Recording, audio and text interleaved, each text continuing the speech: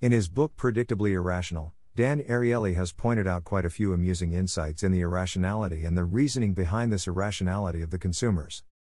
What we are focusing on here, however, is the combined work of Chuck Palahniuk, Jim Ulls, and David Fincher. Fight Club, in its 151 minutes of runtime, also points out a lot of such irrationality while consuming products or services. Fun fact: Fight Club was written in 1996, where Palahniuk has made narrative remarks about these irrationalities, while Ariely published his in 2008, where he not only validates the concepts employed by Palahniuk but also adds details and the explanations behind such irrationalities. Let's walk through different sequences in order to completely understand the genius of their work. I'd like to list them as findings so that it seems a bit orderly for the readers.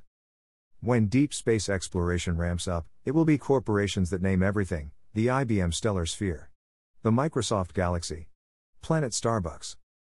Jack, sipping, stares blankly as his boss enters, Starbucks cup in hand, and hands a stack of reports.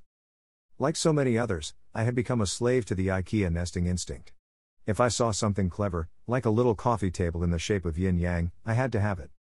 I flip through the catalogs and wonder what kind of dining set defines me as a person.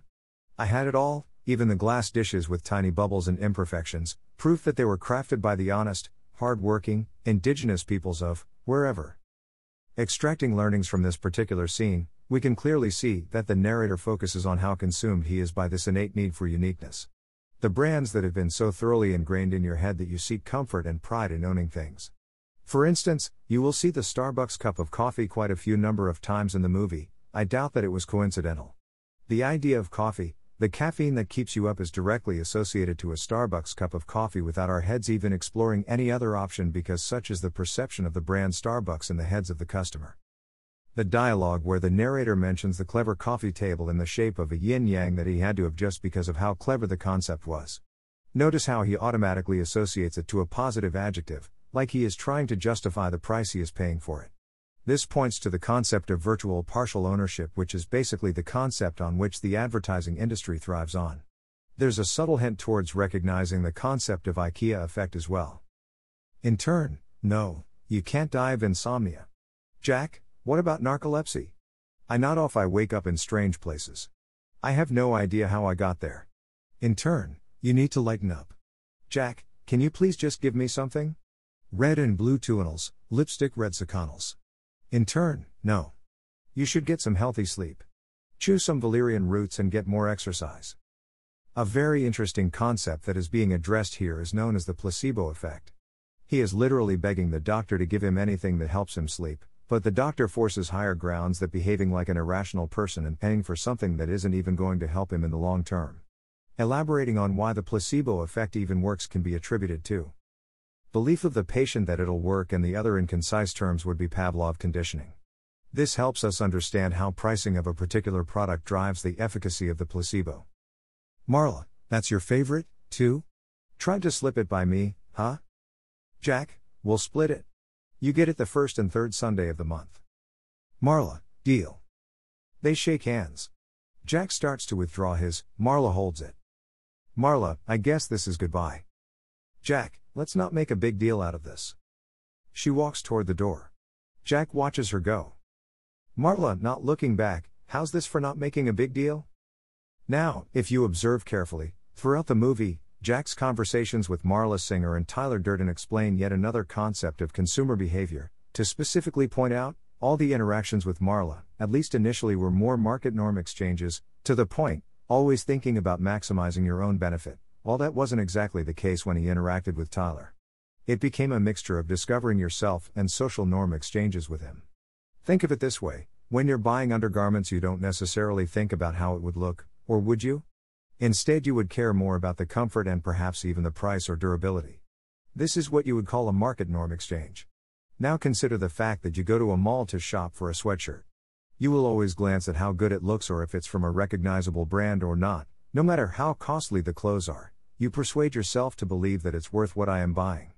This leads to exploring yet another concept which originates from both biases and the partial virtual ownership of the product, wherein the consumer resorts to conveniently come up with a rationale in order to support the decision of his/her purchase.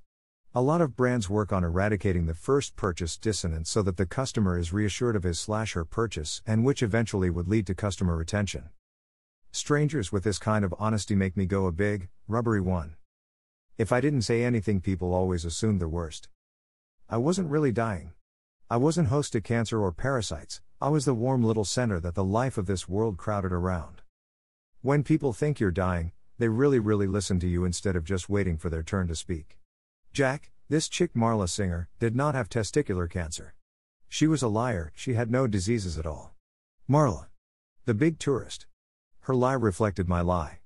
Suddenly I felt nothing, I couldn't cry, so once again, I couldn't sleep. The concept of honest and dishonesty and how humans are honest only to the extent suits them. Not the case when humans have accepted their fate, when they really listen. Portrayed by the self-help groups, in the movie, the author tries to explain the concept how each consumer on a micro level performs a cost-benefit analysis of being honest and dishonest.